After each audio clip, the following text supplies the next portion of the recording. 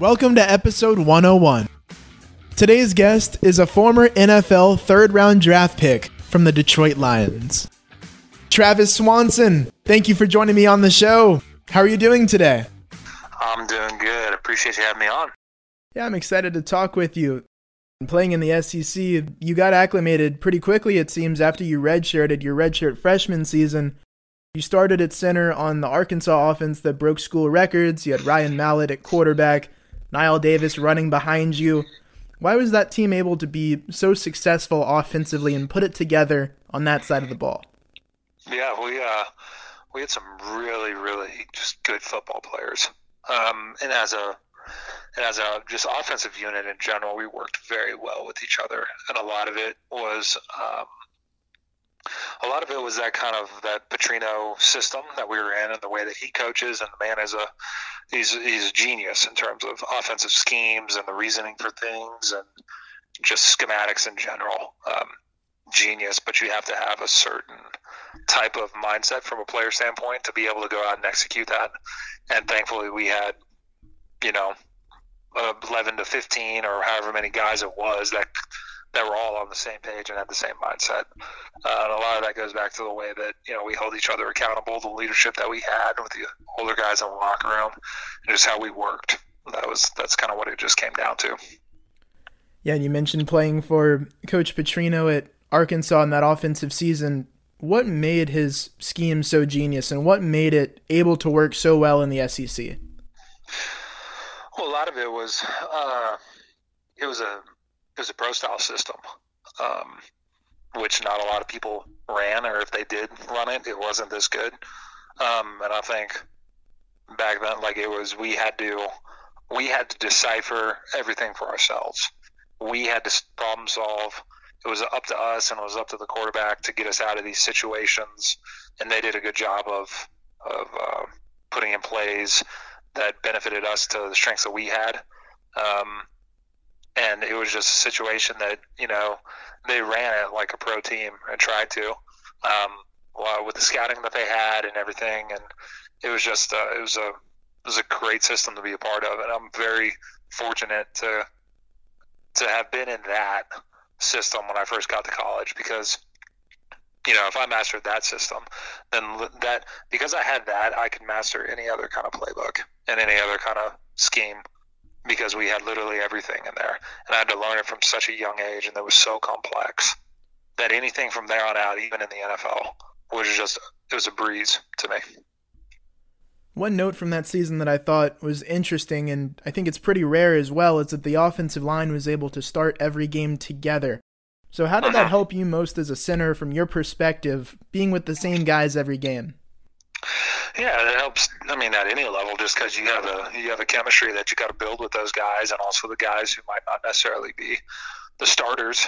There was one play away from being in there, but anytime you can kind of keep a group together, that is obviously always a positive. Just because not a lot of people know about offensive line play, or what goes into it, or how just detailed it is, but the chemistry that you have to build with those guys in that room of guys takes a very long time to get to a successful level. And injuries happen, and if one guy goes down, then you got to start to mend that chemistry and kind of catch him up to where everyone else is. Well, playing at Arkansas, you had a lot of good memories playing on the offenses that you did there. Do you have a favorite memory when you look back on your career playing at Arkansas? Anything that kind of sticks with you? Probably the biggest blessing to me was my last year, whenever Sam Pittman became the O-line coach when Bielema came in, and then Ben Herbert became the strength coach. With the combination of those two and what they were able to teach me, and the way that Herb developed me, is just, I think, a huge reason that I had the success that I had my last year at Arkansas. Even though technically we only won 3 games, it was a massive blessing for those two guys to walk into my life, as well as Coach Bielema. Coach Bielema was a huge advocate for me and trying to get my name out there, and thankfully all that paid off. Right, and playing at Arkansas, like you mentioned, you played under Coach Pittman in your final year there. Now he's the head coach. He's done a lot on the offensive line in terms of his career, developed a lot of guys, recruited a lot of really good guys. He's coming off a good stint at the University of Georgia. Now he's the head man at Arkansas. So heading into the 2020 season, how do you feel about that team under Coach Pittman? Oh, I'm excited. I think a lot of the Razorback fans are excited too, just because, me personally, I obviously know him and I know the kind of coach he is, and I know the standard that he holds himself to and the standard that he held his offensive line rooms to. And now I know that's going to carry over to the staff that he has hired and the team that he's going to run.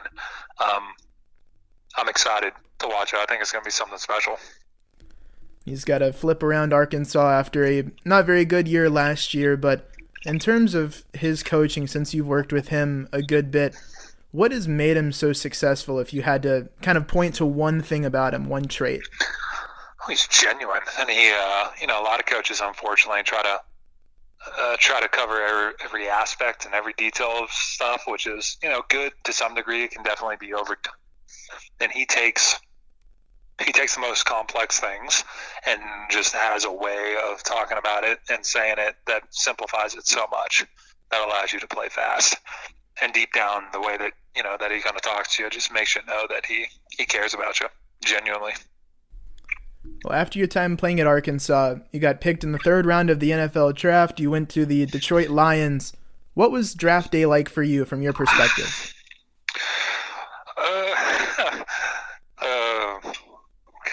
A bunch of different emotions.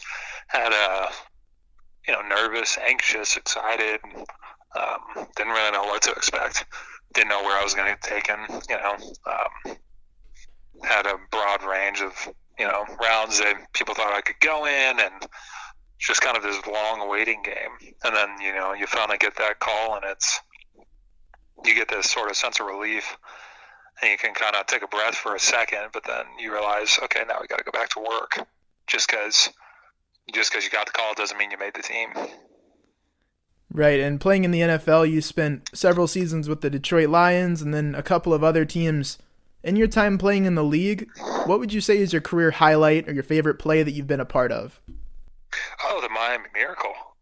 100%. 2018. Compliments of Ted Larson throwing that ridiculous block down the field whenever we beat the Patriots at home, and I think it was early December. And that was my 50th start in the NFL, and that was the last win I ever got in the NFL. So that was a good one to go out on. Well, from your perspective, can you kind of take me through? You go out onto the field, you're ready to make this play. What's going through your head as it develops, and you get to the point where you say, "Oh man, we might have a shot"? Yeah, you practice that kind of scenario quite a bit, at least once a week, and it's just at that point you're playing street ball out there, and you just hope that things kind of align the right way for you. And thankfully they did, and we had a bunch of guys that kind of trusted each other. And I know I keep saying it, but Ted was the one that kind of made that whole thing go. If he wasn't down the field and where he was, then we wouldn't have scored and wouldn't have won that game. So it kind of goes to show you, you never know what's going to happen in those kind of situations. Well, now that you've been retired for about a year, what does your life after football look like? Yeah, it's things have been going good. It's little girl she's 14 months old now, which is crazy to think about. Wife and I are now back in the Northwest Arkansas area. She grew up in Little Rock area, which is about 3 hours from here. Now we're building a house, a little small town over here, and I got into financial planning and wealth management with the guy and the team that has done my stuff going back to 8-9 years. And we're just helping athletes out, helping a bunch of different types of people out from different backgrounds, not just athletes, but the whole financial planning and wealth management has been very rewarding for me, just because that is the reason that I had the option to walk away on my own terms, was because we were very smart with how we planned things and our spending, and didn't do anything out of the ordinary, and set ourselves up well from a very early on stage. And the whole reason I got into this now is to try to give people athletes and non-athletes, sort of that same option. And as I've found it very rewarding. Definitely. Now we'll head into the rapid fire segment. I've got 3 questions for you. First off, what are you passionate about outside of the game of football? I'd say my family. My family and just kind of helping people in general. That's whenever I think when people ask me kind of what's at the root of who I am, it's my family, hands down. Who is the most talented guy that you ever had to match up against? Oh, Aaron Donald, easily. No question. You can't touch him. What's in your playlist right now? What kind of music do you like to listen to? All sorts of kind of music. Just kind of depends on what I'm doing. If it's like a Sunday, then it's kind of easygoing, relaxing kind of music, Jack Johnson type stuff. Always been a fan of country. Even when I didn't really listen to it a whole lot till I got to college, and then working out, kind of a rock playlist. So it's a wide range of stuff right now.